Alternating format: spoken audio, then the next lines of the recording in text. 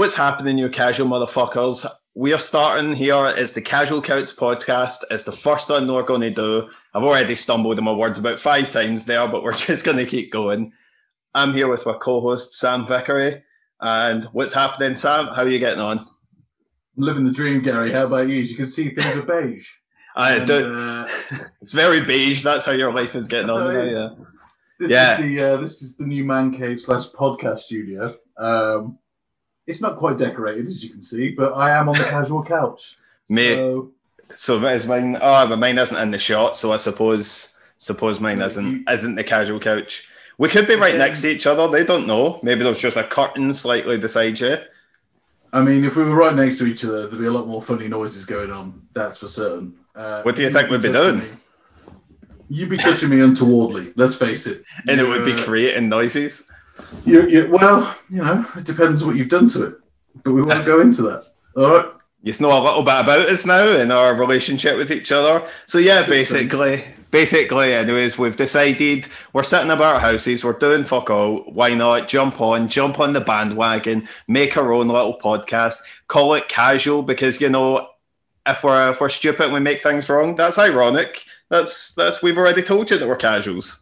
I would also like to point out that this podcast is basically an exercise in Gary proving how clever he is towards MMA and all that kind of bullshit. That's basically what this is. If that happens along the way, who am I to argue with that? What I just want people to know that Gary will be probably 65% right, and even when he's wrong, he'll still be right in his Oh, of course. So, as long as I keep speaking, whoever gives up speaking first is one that loses. And something you're going to get a lot from this podcast is going to be us arguing. I was just about to say something, Gary, but are we allowed to say the C word? It's telling us not to. Fucking Susan Wojcinski of YouTube. Is she going to tell us not to? I don't know. I mean, this is the problem with YouTube.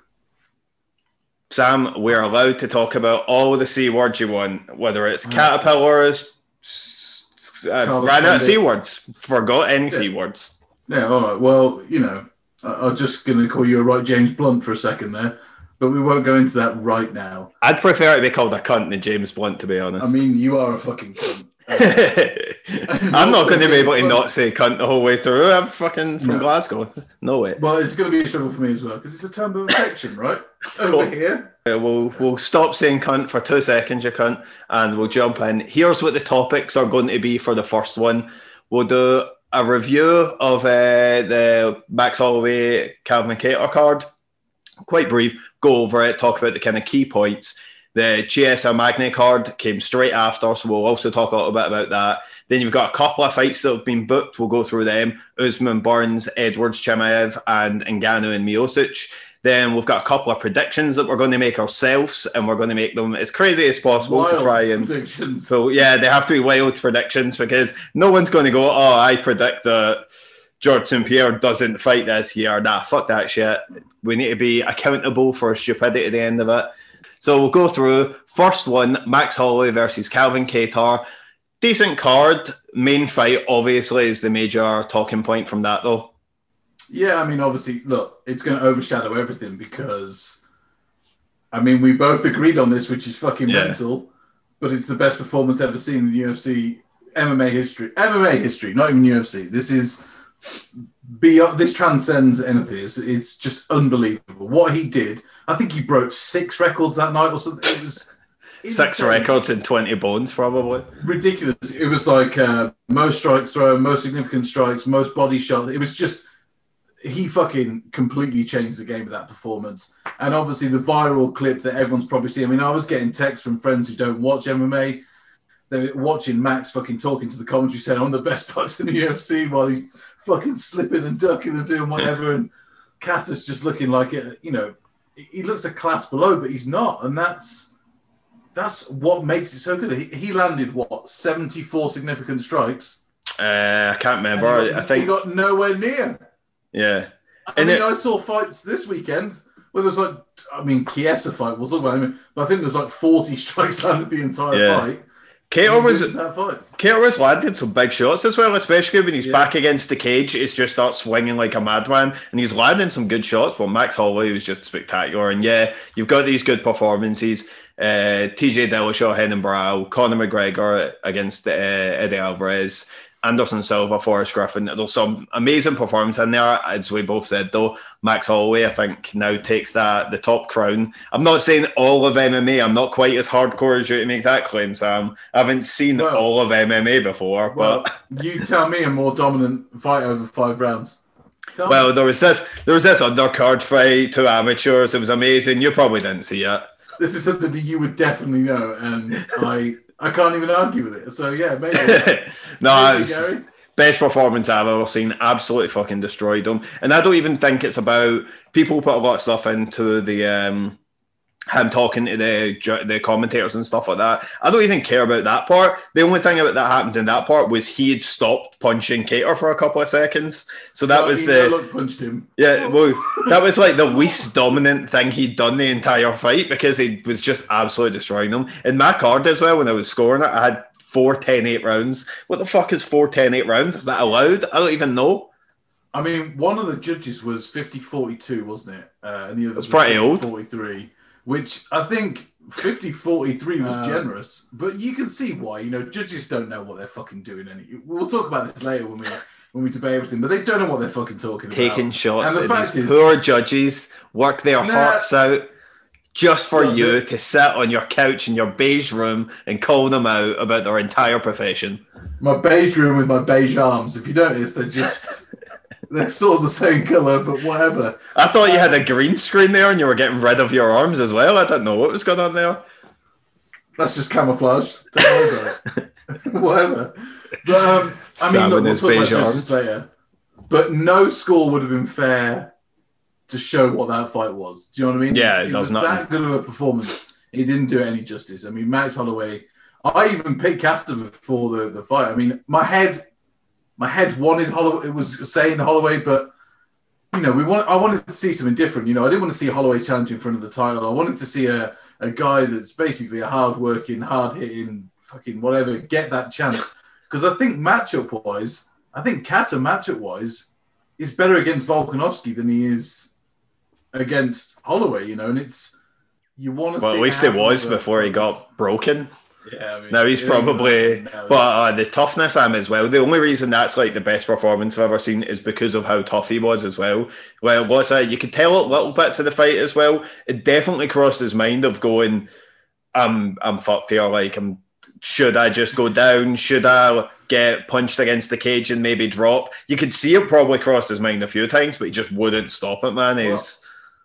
I think the last 90 seconds of the third round, anyone would have thought that was going to be over, right? I mean, it was just... Yeah. He was wobbling. He was the elbows, man.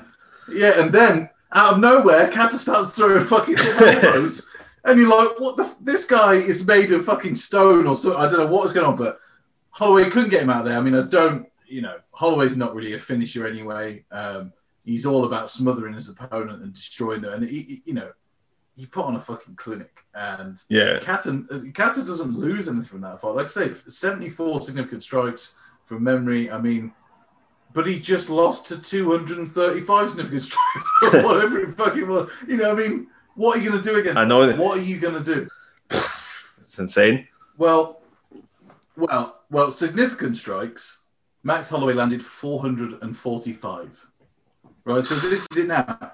I'm wrong as well because Calvin Kattar landed 133 significant strikes, right? So doubled what I said. It was a lie. And he still was nowhere near anywhere. Max just didn't care that he was getting hit. Max threw 746 strikes. And then was he even breathing heavy at the end? That's insane. Like, literally, that is fucking mental. That's, 140 per round? The strikes that he's throwing?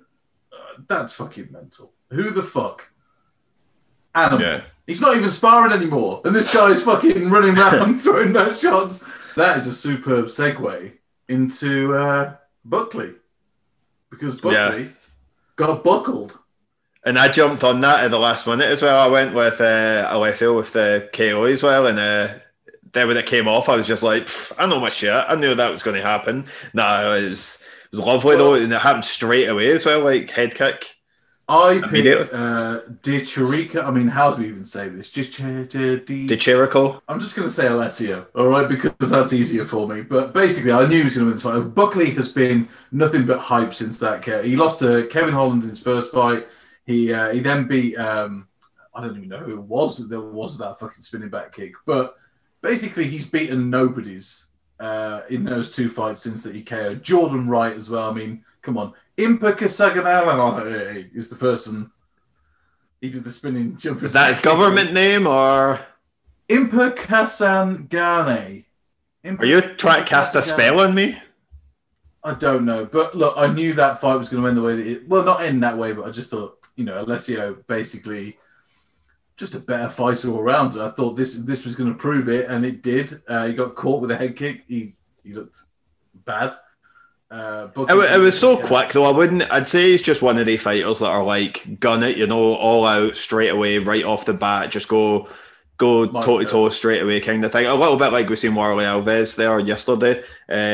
Just somebody that's going to go toe to toe, and he is going to get knocked out. It's going to happen a lot of times throughout his career if he's fighting like that. But it'll keep it exciting, it'll make everybody want to keep watching him. Yeah, I mean, he'll be cut in the next 2 years though, right? He's going to be one of those fighters where. I mean, so what? He's going to have that spinning back kick forever, which is great.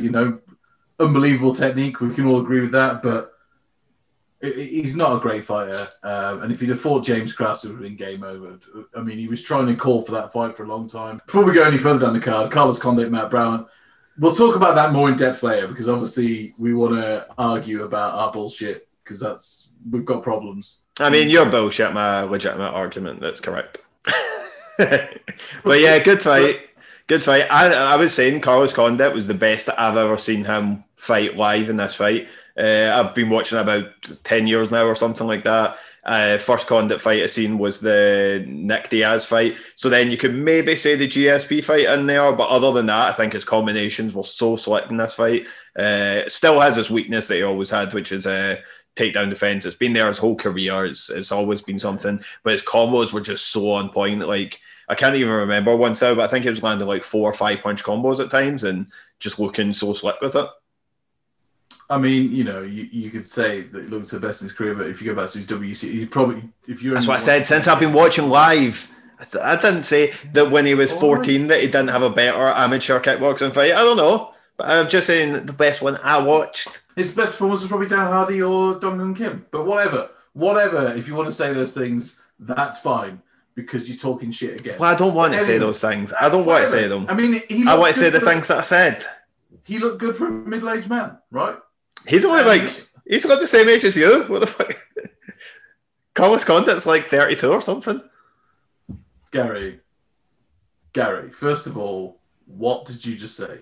Same age as me, you piece of shit. Oh, actually, he's 36. I thought he was older. I thought he was younger than that. 36. Oh, so he's a little bit younger than you. He's got mileage on him, though, Gary. He's got mileage. He's taken beatings. He's had tough fights. He's done whatever. Matt Brown, I mean, what's he, 437 years old? I don't really know. Fighter years, yeah. I think he's like 41 or something like that. This was probably the first time I seen Matt Brown and I thought, like, he looks older now because he seemed like he was really out of breath in the second round. Still as tough as ever. Like, he's still one of the hardest cunts that there is in the whole thing. But at the same time, his cardio isn't what it was, though, right? I mean, yeah, I remember him being in like the top position at one point. Like, he got the takedown and just having to lean back and be like, "Fuck, fuck me." But I mean, you fighting Carlos Condit, another guy that smothers you. He's another guy who doesn't let you get a minute to breathe. And when you're not 32 anymore, it's. I mean, I'm still in my prime, right? So at 32, you're in your prime. I'm in my prime now, and that's, whatever. But anyway, good fight. I mean, it was entertaining, all that kind of shit. But I think the biggest surprise of that card overall was probably, I mean, there's two surprises actually, but people don't know as much about Todorovic as they do Ponzinibbio. Ponzinibbio was the big surprise, right? So Jiang Li, I think that's how you say it. Oh, that's pretty good. I think Jiang Li's pretty solid. I don't know. I would say Jiang Liang. I don't know. We don't have a lot of Jiang Liangs in Scotland. No, I mean, that does not surprise me for a start. It's one of the most racist places on earth, so it's fine. But I mean, it was we all expected Ponzinibbio to come in and start Jim, right? That was kind of the storyline that was written.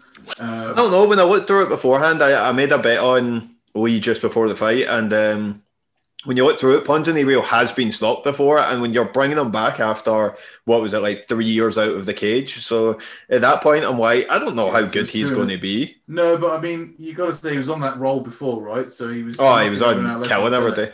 Besides the fact that he tried to touch the inside of Gunnar Nelson's brain with his eye pokes of doom. Still not over it. I went to UFC Glasgow. All the Scottish guys except one got beat. All my heart was on Gunnar to win. I thought it fell out. He's never been the same. Doesn't have any eyesight anymore.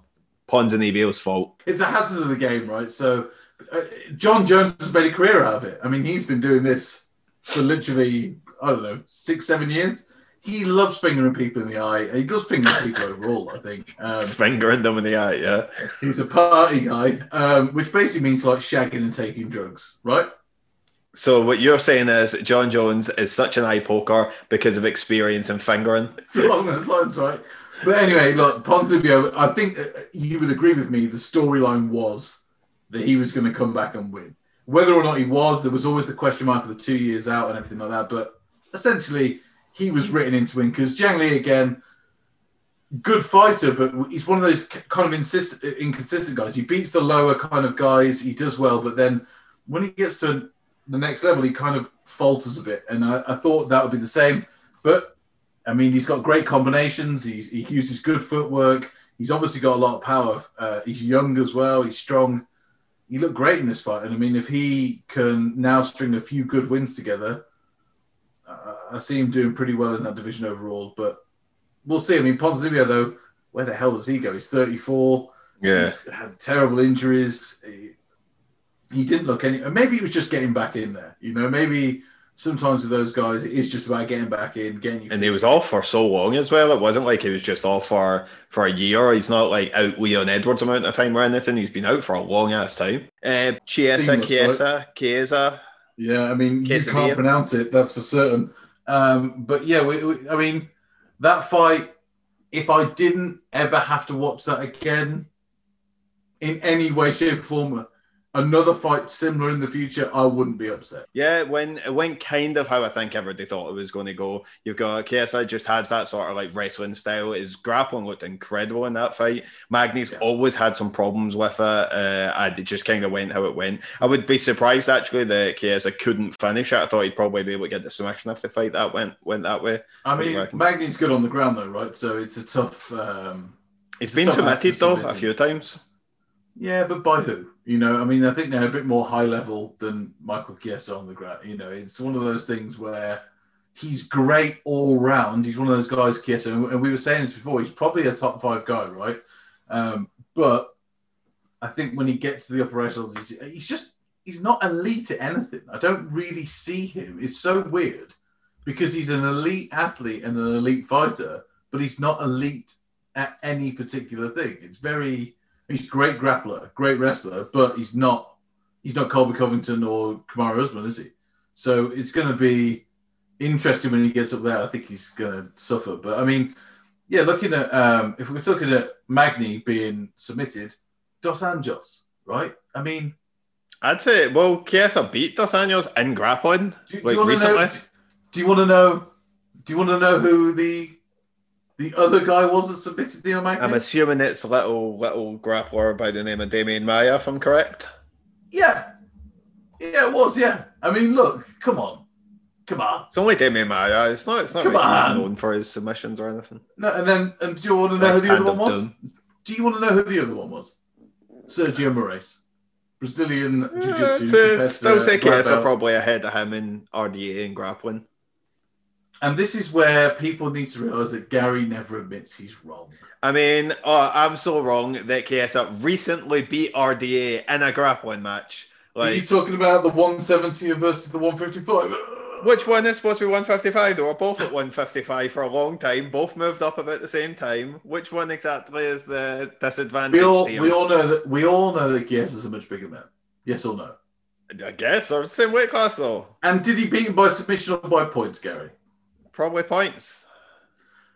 Okay, so now we're learning something, aren't we, Gary? Gary, he's a better grappler. Learning some things, aren't we? Gary, we're learning some things. Strength does help in these situations. Strength and size. Well, then how did he not beat Damian Maia? The strength of him, he was just so amazing strength.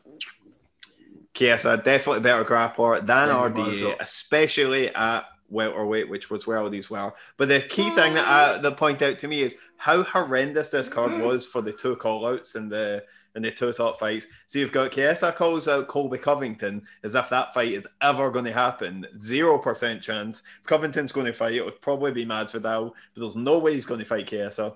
Yeah. And then you had even worse than that. After Warley Alves destroys Lazez, amazing performance from fantastic, really got some headlines, calls out fucking Nate Diaz. Yeah, no problem. I'm sure Nate Diaz can't wait to fight Warley Alves. Nate Diaz is not going to take that fight. Let's 0% chance. He doesn't know how Warley Alves is. That is the most dangerous fight that he could take. No, well, the guy that beat Colby Covington, right? Yeah, but like that's what people know him as. No one knew who Colby Covington was when he beat him. And then Wally Alves, you got to remember, has lost to Randy Brown, which is insane to think. How many fighters are you going to take shots at here? You're just listing people off that aren't good enough. These are all fantastic fighters, and you are besmirching their name in our inaugural podcast. That's what I do, and I want people to take all this with a pinch of salt. I'm a man of many. Should we say I like to talk? I embellish hyperbole constantly. Hyperbole? So, yeah, this is what I do. And people need to get used to it from the get-go. But anyway, let's go back. I mean, the Chiesa Magny fight, it is what it is. It went that way. It wasn't good to watch. I think there was fucking 2 strikes thrown the whole fight. It was just... Look, Chiesa, he did what he needed to do. He was patient. He waited till Magny got into a position that he could take him down, took him down. Then he held him against the fence for the next few rounds, took him down after that. Magny tried to turn it around in the third and do the same to him. It didn't work.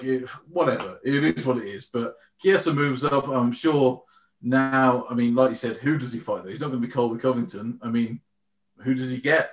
I'm sure some people will be calling him out because he's got some kind of weaknesses that are sort of there. You could see he started to slow down around the third round. His striking completely disappeared and stuff. So I'm sure there's plenty of people going to be looking to pick a scalp off him. Him and Magny, they've just been around forever, and they're just sort of like they seem to float around in that sort of 5 to 10 sort of range all the time. But yeah, that was essentially. There wasn't too much else to talk about off of that card. Big knockout by Villanueva. Big knockout, but absolutely horrendous main card fight. Why that fight was on the main card was shocking. Moreira, I mean, he looks like he doesn't want to strike with anybody. That he was afraid to get hit, and when he got hit, he got knocked out. I mean, the thing was crazy about him as well. When I looked at his pre-UFC record, it's actually not that fucking bad as well. So, like, he's not a good Jason Radcliffe, good opponent from to beat, and yeah, doesn't look UFC level. And the thing about this card as well was the early prelims were the best part of the entire card. You got Manon Fiorot, French girl, absolutely destroyed her opponent. She's fantastic. I've been watching her a while. She's proper going to big things, I think. You got Umar Nurmagomedov. The name would make you think he's just going to wrestle all the time, but he's got that kicking base as well. Really good opponent as well, and Morozov looked really good against him. And then absolute barn burner, Mason Jones, Mike Davis. And I know you weren't happy about the decision, if I'm right. Yeah, I wasn't. I mean, first of all, Gary, before we go any further, you seem to have frozen my screen, and you are in a fantastic. You look ridiculous right now, but I mean, I don't know what's happened there, but you look absolutely mental, and just some standard technical difficulties. You know, nothing major. You look like you've got an IQ of about 43. If I'm being honest with you, in that picture, is that an insult or a compliment based on what my IQ actually could be? There we go. You are getting to see some little extras, little bit behind the scenes of the floor and stuff. You know, just giving you a little bit of insight, a little bit of information. You know, no technical difficulties, just some little insider tips. You know, get you involved in the podcast too when you can see the behind the scenes. Yeah, you know, whatever. But what I will say is, let me just pull up some stats here for the Mason Jones fight because I want to be a bit on point with this. I thought that Mason Jones outstruck him in the last 2 rounds. That's what I thought. And there were no takedowns, right? And I think if anyone got a take, there was one takedown, sorry, in the second, and Mason Jones got straight back up. Oh, immediately. So, I mean, yeah. So it completely negates that takedown. And, you know, we'll talk about this a bit later with how we score things. But I can see, and anyone can see, that is, I mean, he outstruck him by 21 shots by the looks of it overall in the thing. Now, obviously, you go round by round, right? Because that's how you score. So Mike Davis landed more significant strikes, but less strikes in the first round overall, but also got 3 takedowns. So, okay, we'll give Mike Davis that first round a benefit of the doubt. Second round, Mason Jones got a takedown and outstruck him 52-40 and 48 significant strikes to 40. In the third round, no one got a takedown and Mason Jones outstruck him. So how do we score this to Mike Davis? The only thing you can think the judges are going with, and that one combination that looked really powerful from Davis in the third, is what won him that. It doesn't matter what Mason Jones has done for the rest of the fucking 10 minutes. It's just that one fucking combo. And I think, you know, they look at Mike Davis. I think the judges sometimes, they see this guy, he's ripped up, he's an athlete, he looks the part, and they go, that guy definitely won, right? Because Mason Jones just looks like a guy from the valleys, right? Which, no disrespect. If everything looks like that, I'm not fucking with valleys. What I'm saying is, they're tough as fucking nails, but they're not ripped up fucking glamour model fucking, you know, GQ doing all this shit. They're just proper hard men. And I think he won that fight. I think the reason why he lost it is because he threw so much volume and didn't hit as much. You know, percentage-wise. His pace was just absolutely spectacular. The plus side of this is, even if it is a loss for Jones in his debut, I think his stock only rose. Lots of people in America got to see him go and do exactly what he does, put on that crazy pace, make up fucking war every single time he fights. So I think it's going to be really good for him that people are going to want to see him again. And ultimately that is the core of it. You know, if you can win a couple of fights, and if they're kind of boring ones, it might just be one loss and you're cut from the UFC. Whereas now at least he's got that 50 G's in his pocket as well, got himself that fight the night bonus. So I'm sure his stock will rose from that, and hopefully he comes back and you can pick up a lot from this, because obviously double champion cage warriors, you're expecting a lot out of him. Definitely, but I just think he should still be undefeated, and I think that's an unfair loss. I mean, it was definitely a close fight. Don't get me wrong. I can see why a judge might do that, but I just think we're leading into the realm of judging now that he's just getting fucking far. If we're not going to follow what's actually being, you know, given. Right, we'll say fuck the order of the script thing we did. We've touched on judges, so we'll get into the one we were talking about. You wanted to argue with me about what? Well, I wanted to inform you of how the scoring is supposed to work. So there was a lot of talk online, a lot of people disagreed with it. I know Matt Brown disagreed with it, where in round one of their fight, Matt Brown was adamant he won that round, and a lot of people said it and stuff. And the way the round essentially worked is Carlos Condit landed a couple of strikes in the feet, nothing major, but it had a slight edge. Then Matt Brown takes him down, holds him there, controls all round, and Carlos Condit is working from the bottom, and that's essentially the end of the round. Now, to me, looking through the scoring, looking through everything, I agree with all 3 of the judges.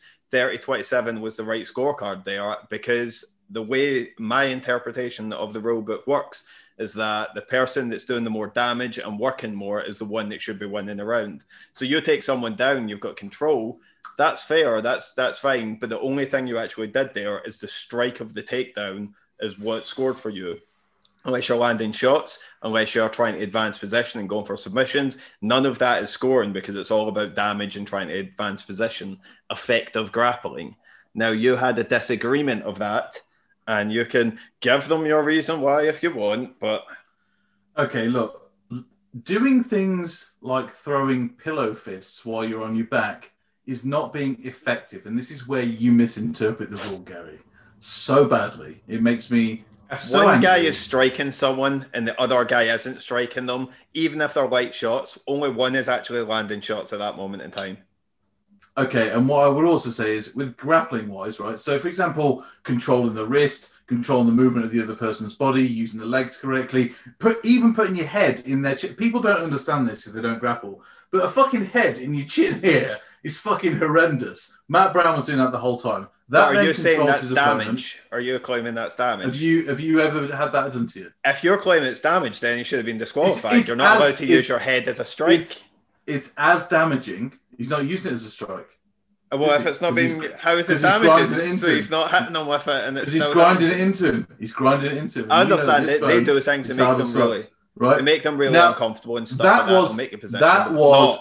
That is effective as those strikes because it makes you just makes you uncomfortable. That's all it is. It doesn't actually do anything. It doesn't cause any fucking issues or whatever. So to me, that is exactly the same as those strikes that Condit was throwing. Exactly. I would put it into the bracket of control. I would say controlling the wrist and controlling the legs, not letting him ever advance his position. So Condit couldn't ever get his legs away from him. And if he did, he went straight into half guard, back into full guard, half guard. It was just constant changing by Matt Brown. And if you look at actual grappling and effectiveness, that was way more than going. But that's not the way they say it. Control isn't put into, that's under everything. So wrist control, putting your head into them, holding them in place, they can't move. That's not scored unless damage is completely even. That's effective grappling. That's not in the rule book, it's not. It's passive positions effective grappling. You've misunderstood because you think that striking counts for more, and that's not the case. Going for submission attempts, trying to advance position and move, trying to go to mount and get their back. Carlos Condit didn't do any of those things, but Matt Brown did do those things. He was trying to advance position. He was getting into half guard. Trying to? Are you saying he didn't advance position? He was using wrist control, and he was getting into better positions. So you think wrist control is scored? Do you think getting into half guard should be scored? Because I do. Yeah, if you keep passing. And that's what he did. He didn't pass out of half guard. They just went into half guard and didn't land a single strike. But hang on. But you think, and let me get this straight, you think that those shots from Carlos Condit were damaging? More damaging than being in guard, yeah. Nope, not at all. They clearly were. That head in the chin is just as effective as those shots. I don't think at all. Wrong. And also, there's another aspect of that. So what you're saying would be more cumulative damage. The head being in the chest is something that will wear you down over time. The immediate impact of strike is scored above cumulative damage. I can't even say cumulative properly. That's scored above it. So if you're grinding them down, that's fair. But if someone has a punch in your face, that's scored above cumulative damage. I'm going to read the rules, and we're going to let other people tell us what they think. I've already heard what people think. 3 judges, boom, there you go. 3 judges, 30-27. No, all in favour. Two judges. I'm pretty sure all 3 did. Yeah, well, I'm the third one. I'm saying okay. That's what happened. This is prioritised criteria: effective striking / grappling. So neither of them take precedent, right? This is where you get it wrong. Across the round, I thought more effective striking was for. So no, because it's slash. It's not. Yeah, but I don't think there wasn't. If you read more into what effective grappling is classified as, Matt Brown wasn't doing that. He took him down and held him there. Legal blows that have immediate or cumulative impact. So you just said immediate was more over cumulative. No, they don't. We'll keep reading. Impact with the potential to contribute towards the end of the match, with the immediate weighing in more heavily than the cumulative impact. So you should have read on a little bit more. Read on just a little bit more. You jump back on. Successful execution of takedown, submission attempts, reversals, and the achievement of advantageous positions that produce immediate or cumulative impact with the potential to contribute to the end of the match. Potential to contribute to the end of the match. So do you see that there? With the immediate weighing more heavily in the cumulative impact. So you would say then, by that token of the rule, surely Matt Brown in those situations, his cumulative effort, because neither of them were going to throw anything that was going to end it immediately, right? Would you agree with that? Neither of them were doing anything that was going to end it immediately. I agree with you. So because of that cumulative movement, constantly trying to pass guard, doing whatever, that then is more effective than the striking. Because the striking, I mean, we've seen one knockout. It doesn't matter that someone wasn't going to end the fight. Like, say Max Holloway, but if you took round one, he wasn't going to, he didn't land one shot that was going to end the fight. It just says cumulative, then counts if it's not going to end it immediately. So cumulative counts, right? It doesn't say if it's not going to. If Matt Brown holds him down for the majority of the round, even if he holds him down, he still wins that round. because he has the advantageous position, because the cumulative effect of having him in that position wins him the round just by time and proxy. That's all it is. That's control. Then, control isn't weighed at that point. The cumulative effect of damage, as in holding someone down in guard, as in accumulatively affecting them in that way, that's going down to control. Just because someone's wearing themselves out in the bottom doesn't mean you're doing anything to do that.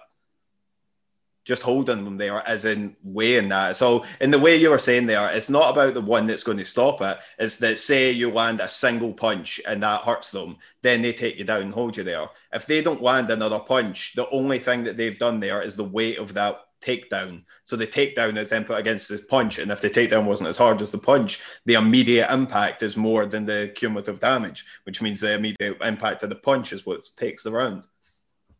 No, because that's ridiculous. So you're telling me that someone could punch somebody, there's 4 minutes 59 to go, right? Someone hits a hard strike, but the opposite guy takes him down, holds him down for 4 minutes 58 Depends on seconds. The takedown, let's say... No. Gary, listen to what I'm saying, right? He rocks him with that punch, so the immediate impact is more than the takedown.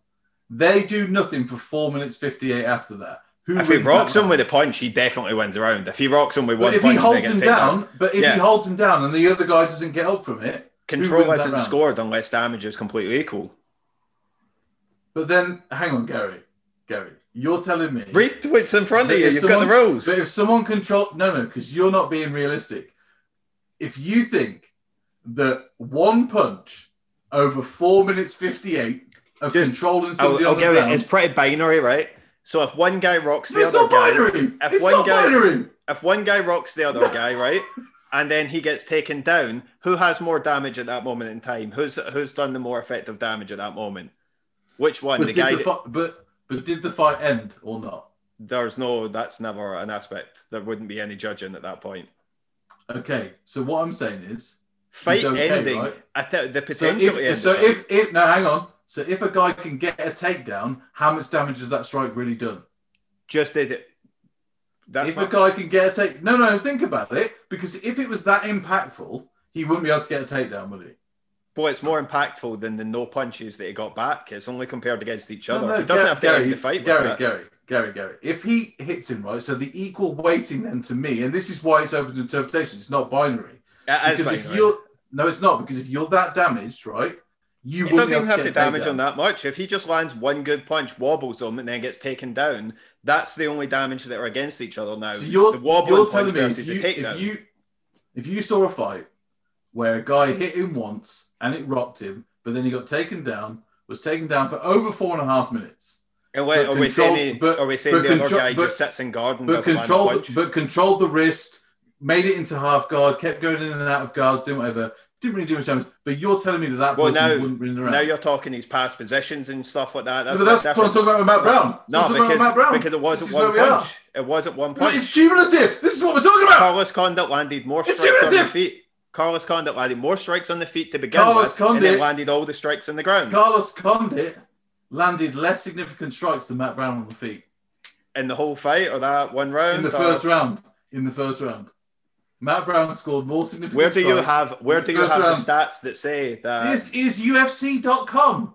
And you have stats that say on UFC.com the stand-up significant strikes. Matt Brown scored 9 in that first round. Yeah, because they're not counting strikes from the bottom as significant. Gary, they're not counting. Because they're not significant. Because it's UFCstats.com. They're not judges. If you land a clean elbow that was to cut somebody from your back, they don't count that in UFCstats.com. That wouldn't be a significant strike to them. Yes, it would. This is significant strikes, right? Carlos Condit. So how is he cut in the terms of the people that are doing that, especially the judges? And there's not a significant strike that landed there. But it is a significant strike, isn't it? But he didn't do that. He did get cut. He was cut on the ground. He got cut opened. I don't think he got cut on the ground. I think he got cut beforehand. The referees said that he rubbed his face on the cage, actually, but judges don't see that. They don't know that he rubbed his face on the cage. Okay, so he rubbed his face on the cage, and you're going to give him that as a strike? In that case, I don't know if he rubbed his face in the cage. They didn't show me that. All I saw was that one guy got cut opened. Gary, come on. Now you're just running in circles. This is mental. I'm saying the person that landed the more strikes. I'm saying that if you have... the person that landed the more strikes won the round. But it says here the significant strikes, Matt Brown. Oh, yeah, the significant. So the judges are just supposed to whip out their little thing, decide what the UFCstats.com guy that's pressing the little button is doing. So you're saying then that Max Holloway's victory doesn't count then? Because I'm saying that UFC Stats.com has nothing to do with judging. Of course it does. No, of course it does. What does that have to do with judging? Are you kidding me? Because what's the difference between a significant strike and a normal strike then? Tell that what's the difference in a judge? That's nothing. They're not judges. So it's open to interpretation then, Gary. Yeah, of course. Because you said it was binary, right? Yeah, it's binary. So then the impact. No, because then the impact wouldn't be binary, would it? I said what was binary. What I said was binary is the person that has more impact than the other one. The person that has the more impact is the one that takes that category. And that's what's binary. That's yes or no. It's binary because Matt Brown landed more significant strikes. So it's binary. According to who? UFC Stats. They're not judges. They don't have any say in the matter. Where else would you want it from? Just watch it. Make your own decisions. Gary. Anyone else who watched that knows that first round would have been Matt Brown's score. Besides every single judge. How many people agreed with you, though, that isn't a judge? So how many non-professionals agreed? Quite a lot of people still agree, by the way. Quite a lot of people do give it to conduct. How many people? Quite a lot do give it conduct. How many people? Do you want a number? No. How many people disagreed with you, Gary? I've seen people disagree with you. Well, the only people I've seen talking about it were on Matt Brown's post, and they're the little lick-arses who are like, "Oh, you actually won that fight, Matt. You actually won it 3-0." And you're like, "Come on, mate. He's not going to fucking shag you. Shut up." But no, that's not the only people that disagree with you. And you're being... People didn't disagree with me, but that's because I'm right. And plus, we're talking Twitter. These are the people that say that, oh yeah, I scored that fight a split decision. These people, that's the people you want to rely on as your source here. These are people say that fight should have been at least a draw. That kind of people is who you want to rely on here as your source of information. Do you want anyone to listen to this podcast or not? Is that what you're saying? Because you're saying the people of Twitter who we're going to be telling this to, the people of Twitter don't necessarily... Right. They don't necessarily know less than judges. We've seen this. They do know less than judges. They absolutely know less. You're arguing that people on Twitter know more than the professionals that they are wrong. Cecil Peoples. Referee. I don't even know if he's a judge, is he? He's fucking both, Gary. You don't even know your judges. And this is the issue. Wait, no, right. So the person you're going to use for this is the person that, when was the last time he judged a fight? Maybe like 2011? Something like that? Cecil Peoples? No. It wasn't that long ago. UFC. The point is, Cecil Peoples, UFC. Well, that's because he got banned from the UFC for bad judging. UFC can't even ban judges. They can. You think they're not in the fucking... You think they're not in the pocket of the old commission there? So now we're going into a conspiracy with it as well. All the judges don't know what they're doing, and they're all paid off by the UFC as a commission. Please. Nah, judges know what they're doing. Just most people don't. Most people aren't trained in it. They don't read the rule book. They don't know what's going on. To this day, we still hear fighters on the broadcast say that a late takedown wins you the round. It doesn't. By that token, you don't know what you're talking about either, right? Yeah, because I'm not a professional judge. So there we go. You're wrong.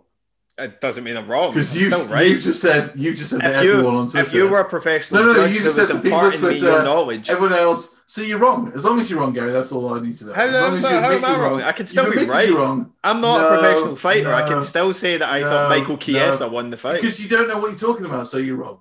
Compared to a professional? No, I don't. Not compared to a professional.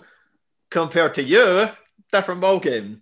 These are judges that do a weekend course in jiu-jitsu, such as yourself, who then go, well, that's more effective. I haven't even done a weekend course in jiu-jitsu. Where the fuck have you got that? I don't know any jiu-jitsu. No, well... I do a weekend course in Cannes. So that's about the most of it. You're wrong, and that's fine. Well, all the judges agree. So I'm in the side with the professionals. You're in the side with the Twitter lads. What I will say is... Are you admitting you're wrong? Because if not... No, what I'm saying is we have to get off this because I've got other things to do. Yeah, cool. So we can't decide but, I was right there. Fuck you, you're wrong, okay? No, you weren't right. So what will we jump into next? So I'm just saying we've seen horrendous judging decisions and you can't say they're no more. But okay, carry on. We'll jump into our predictions, our 4 wild predictions. So we'll do it 1 for 1 or something like that. So we'll start in, see how crazy we can get. I went 5, so I might add in an extra one. I can come up with something off the top then. I'll check out my first one if you want. Okay. I think that Conor McGregor fights 3 times in 2021, and that includes defending his lightweight belt. Now, the second one on my list here, and I can send this to you, says McGregor will actually defend the title, but not necessarily win. So I agree. That is a wild prediction. What, he just gets given the belt and then... No. He'll defend it as in... be in a title defense. But he's the champion then could... Yeah, and then... So he goes into a fight attempting to defend the title. Because then that leads into my next wild prediction, which is that Max Holloway will become a double champ. So that means you think... I don't see it at all because he's not going to fight Volkanovski again. It's a wild prediction. It's a wild prediction, Gary. It's wild. By the nature of it, it's wild. It's not going to happen, though. You have to. It's a wild prediction, Gary. Little semblance of realism, just a little bit. There is, because if he gets title shot next, which he could, he's not. And then at the end of the year, McGregor's the champion. I could see him. Is my sound went there? No, that's me clapping. Yeah, that's I don't know. Your clapping affected my sound there. I think it did it. I have that effect on women as well. So. No, that's just the clap that has that effect on women. My next one is if Nate Diaz does fight again, he gets stopped in his next fight. There's not even any debate, but that's not wild. That's probably he's been stopped like once in his entire career. Or twice or something, but once in his entire UFC career. Jorge Masvidal in his last career. Oh, he got stopped against Masvidal. That's cuts. We're not that right. I'm saying proper stopped, like not on cuts, not on damage. I'm talking about like proper, either flatlined or TKO'd. Proper TKO'd as well, not cuts TKO'd, not damage. Okay, well, my next wild prediction is that Bellator will put on a decent headliner. That's subjective. I love a good Bellator headliner. I like Bellator. Look, I'm here for the wild fun, all right? The tricky pitbull, like a bit of Patricio, plenty MVP. I like a Bellator. No. I'm not saying there aren't decent fighters in the headliners. I'm saying that those people might fight. They fought Michael Chandler and stuff like that. It's been some good headliners there. So I'll agree with you in that one. I'd say it's going to happen. I wouldn't say it's necessarily wild, but it's wild for me. You're a wild man. Because it's the casual couch, right? Yeah, we'll watch Bellator if it's the casual couch. It's the casual couch, and I'm just saying Bellator. My next one is the middleweight title isn't defended whatsoever. I think Israel Adesanya is going to lose to Jan Blachowicz, and I still think he doesn't defend his title. I think he either fights at light heavyweight again or he doesn't fight again for the rest of the year. I think that is the biggest bullshit that you've come out with so far. It's wild, and it's wild for ridiculous purposes, but no, I don't agree. My other prediction is that John Jones won't win his heavyweight debut. I don't think he's even going to have his heavyweight debut this year. He will. He's supposed to fight the winner of Ngannou and Miocic. No, I'm with you in that one. I don't think heavyweight's right for Jones. I think he gets hit quite a bit when he's fighting, and when you're getting hit off these big motherfuckers. Like, I also think that Ngannou is going to win that heavyweight fight by just smash and grab. I mean, really, you don't think he's going to grind it out to a decision? Listen, don't say silly things, Gary. All right, there's wild predictions, and then there's just outrageous. I mean, as long as Miocic gets one takedown, you'll score the whole fight time. No, but what I mean is, I see this time it happening because Miocic is just a little chinny. Let's face it, he's slurring a lot. He doesn't sound good. He did get knocked out once in his entire career, so you've got a good point there. He got knocked out by DC. Do you think he didn't get knocked out off of Ngannou? No, but I mean, he was very punch drunk after that fight. If you remember, he did take a few big punches. I don't know how he fucking survived that. He's not in good shape. There's only so many that you can take, right? And That's one of them. But he hasn't lost once by TKO, actually. He lost to Yeah, I'm Stefan assuming they Struve. lost some early shit. Oh, he lost to Struve, yeah. Why the fuck did I forget Struve? I mean, why would you ever forget Struve? Legend. Love him. Big tall bastard. Anyway, what's your next prediction?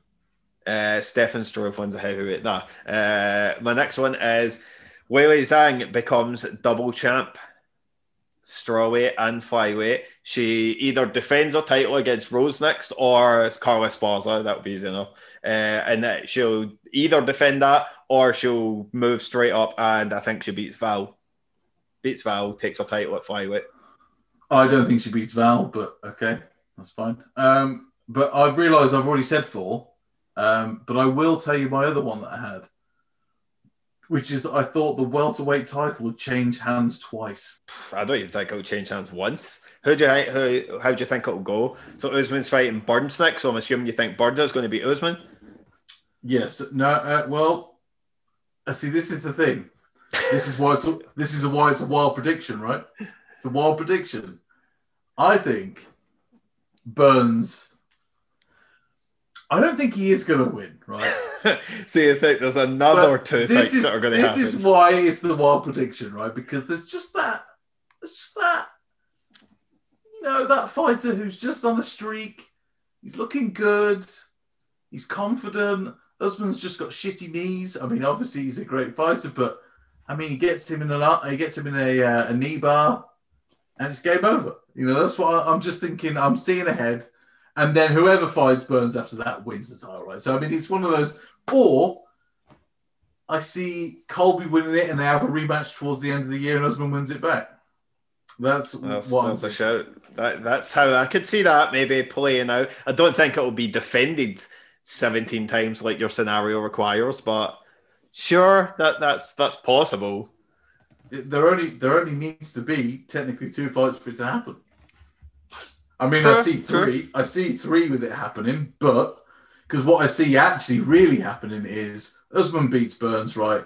Colby beats Masvidal whenever they set that up. They fight in the summer, and then at the end of the year, they have a rematch for the trilogy. And yeah, that's what I see happening, really. But wild, Gary. We've got our fight predictions. So what we're going to do for this end part, the format's been all over the place. It's not going to get better at all. No. But we've got fight predictions. What we're going to do is every single month that it comes through, or every single episode that comes out, we'll make some predictions at the end of it, and then we'll tally up who's winning and who's getting the more right. And so we've picked 5 from this card, and then we'll go through each of our 5. We'll do it quickly, and then we'll see who's going to win. We'll see who wins at the weekend. This is all from UFC 257, and then we'll see who wins when we come back next week. We'll make some more predictions. Obviously, ultimately, I end up winning, and Sam has to admit that I've been right about everything the whole time. So I think our first fight was Pritchnio versus Roundtree. Yeah. What you got? I think unfortunately, I mean, I'm going Khalil on this one. Just is, I think he's one of these fighters where when he's focused and he wants it, he's a fucking killer. And he looks like he's focused and he wants it at the minute. But who knows with him? It depends which fucking Roundtree turns up, right? Whether it's the loose fucking screw or whether it's the absolute destroyer. I'm hoping the destroyer turns up. That's what I want to see, because when he does kill people, he fucking kills people. But that's my prediction for that one. Yeah, I'm the same as you. I think Pritchnio, what is it? He's lost all of his fights, first round knockout in the UFC, if I'm right. I think Roundtree is just tailor-made for. Yeah. Well, it could. I'm sure there's some fights he could come back with. Who was it? It was Alessio Di Chirico, who done the exact same thing, came back, managed to get himself back off of that bad losing streak. Just don't think Roundtree's the guy for it. If you're susceptible to a first round knockout, somebody that hits as hard as Roundtree is, that's tailor-made for him. Yeah. So we've got Sarzukian. Is that how we're saying it? Even though I'm something like that. I'm the European MMA guy, and I'm saying Sarzukian. So you all have to take my word for it. And then Nasrat Haqparast. I don't have it in front of me. So you've got the benefit of this. So who you got for this one? I'm going Nasrat on this one, just because I think he looked better in his last fight when he came back. Obviously, he got knocked out by Drew Dober. He looked more polished, more refined. I just think we're going to keep seeing him evolve. I mean, Sarukian or whatever, he's obviously Sarukian, I think that's how you say it, actually. Yeah, I mean, I assume he's got a wrestling pedigree because of where he's from. Armenia. You know, Is that... all he has to do is be from Russia. He's from Armenia, Russia. But is he? I've got Armenia here. Well, he's fighting out of Russia. Right. Out of Russia. I've got Sarzuki for this one. It's probably the closest fight I've got in the entire card. Just edge him by that tiny bit, but I wouldn't be surprised at all if Hack Pressman is used to come out with this. He's fantastic as well. He's got a great striking base, and I think he trains with great wrestlers as well. I don't know how good Suzuki really is as a wrestler. It just depends on that. That's the only thing that really. It's a great fight, though. That's probably one of the highlight fights I've got in the entire card. I think it's fantastic. And then we've got, and this is going to be of no surprise when you hear my pick for it, but we've got Jojo Calderwood versus Jessica Ai. What you got for this one? I mean, I'm going to have to go Jessica Ai on this. Look, Fuck Jojo. Off. Bit strong, right? Bit strong. No, that was not strong at all. Has to be Jojo. She got robbed of her title shot in her last time out. That was completely... Got robbed by first round armbar, did she? It was definitely the Queen robbed by first round armbar. The Queen had something to do with it. She got robbed by first round armbar. And yeah, so she got robbed by first round armbar. It was unfair. Okay, yes. COVID happened. It was unfair. The Queen made COVID happen to fuck over Scotland. So yeah. Listen, Jessica Ai's last two losses are only to Shevchenko and Valentina, by the way. So she's just so hateable, though. She is, but also Calvillo as well, and they're good. They're great fighters. So I mean, look, it's. I just don't. I think she's got more experience at the top of the game. She's beaten better fighters. Caitlin Chigugian for a start, who, let's face it, is fucking mental and screams far too much. But she's beating better fighters overall. And I think Jojo. Yeah, I can see where you're going. She is on the rise. She's doing whatever, but is she as skilled? We'll see on Saturday, but I think I takes it by boring decision. Calderwood easy. Dan Hooker versus Michael Chandler. What you fancying? Now, I've gone Chandler here just to piss you off. I knew that you were picking Wait a second, I thought we didn't watch Bellator, mister. Oh, they're going to have a good main event this year. Listen, I didn't say I didn't say they were all bad fighters, did I? That was more a jibe at their promotion. That's more how they deal with headlining fights and what they do. They never get it right. They never promote it correctly. And it makes their fighters look bad when they've got good fighters. And I think Michael Chandler is a guy that I wish had come over 3, maybe 4 years ago instead. It's, he's had a few, obviously, Pitbull, who you mentioned before, he's lost to him by knockout and stuff like that. He's a great fighter, but I just see, because there's no testing at the minute, right? And when Michael Chandler's not being tested, my God, he's a hell of a fighter. And I see him just being too quick, getting on the inside of Hooker, he'll mix up takedowns, do whatever. Hooker's basically, he's a very good fighter, but he uses timing more than anything. And I think he's going to struggle to get timing off on Michael Chandler just because of Michael Chandler's movement. That's all. Because this is basically a quicker version of Paul Felder, right? The way that Chandler moves and strikes and does whatever. He's a much quicker version, more athletic version of Paul Felder. And I think that was such a close fight. I think we're going to see Chandler just move in and out a bit more, use his takedowns, mix it up, and I think Hooker's going to struggle. Yeah, Chandler and Felder just like for like. They too. I think Dan Hooker's knees are going to be the difference maker in this one. Yeah, like as soon as Chandler's coming in, he's tall as fuck. He's got those front knees that he uses in every single fight. I think he's going to be able to fuck Chandler up on the inside, get those body knees off, get them at the face. I think he's going to be able to use that Muay Thai base, be able to do it. You think after watching Michael Chandler fight, you think he's going to be straight down the line to take those knees, do you? I think Hooker's that good that he's going to be able to make it happen. I think his timing, as you say, is fantastic. The second that Chandler's going to have some range to cut to get in there, he's going to be under pressure as well from Hooker. I think the pressure and getting those knees off are going to be the difference maker. Okay, well, I think you're wrong, but that's fine. Yeah, that's just what you think, and it's me no. I mean, he's made range before, though, right? Michael Chandler, he's beaten fighters at range. I'm sure, yeah, when he's beat somebody at range at some point throughout his entire career, that means he'll beat Dan Hooker. Conor McGregor, Dustin Poirier. Overrated fighter. I don't know if you knew McGregor and Poirier are fighting. They've got a fight against each other. Yeah, apparently. It's not that advertised, right? No, apparently. I think McGregor second or third round KO.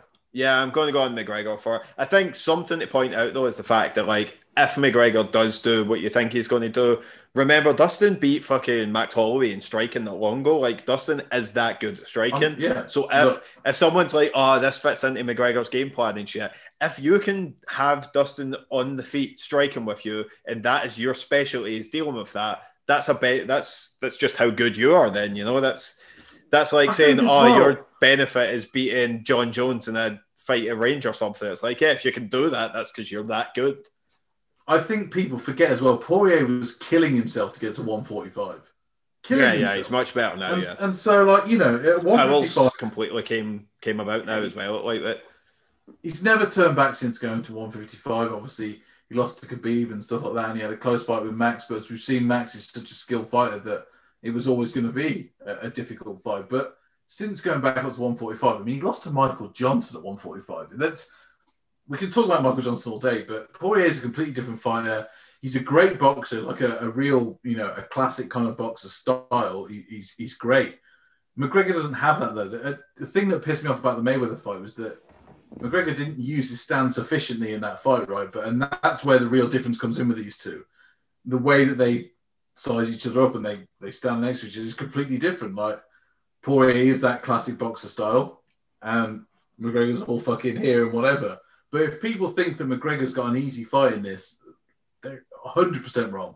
Poirier's fucking even if excellent fighter. If he does finish it like 15 seconds, that isn't taken away from the fact that like there's many ways Poirier can win this fight if he's just got that sort of pressure on him, if he's able to keep Conor off him and stop him from being able to get that. If his timing's a little bit awkward, maybe switch to a leg kick or something. He's got many tools that he can use to be able to do this. Even implement his grappling. People forget Poirier was a great grappler, like when he was coming up. Yeah. That fight was, people thought he was going to submit Conor when that fight came about. But I think Conor's just going to be able to do what he does. It's his kind of fight. He likes somebody a little bit smaller than him that he can push back, keep that range, make Dustin use his punches, and then just use it to slip back and get the encounters in. So I think it's McGregor's all day. But then again, you never know how McGregor's going to look. He's fought 40 seconds in 2 years, so you never know. That's all he needs to do. That's all he needed. Yeah. 40 seconds to shoulder someone to death. But, you know. Thanks for watching us. Thanks for sticking with us through this shit show. Hopefully we made it good. And we'll see you probably in the next one. Don't know when it's going to be. Peace. Bye, Gary.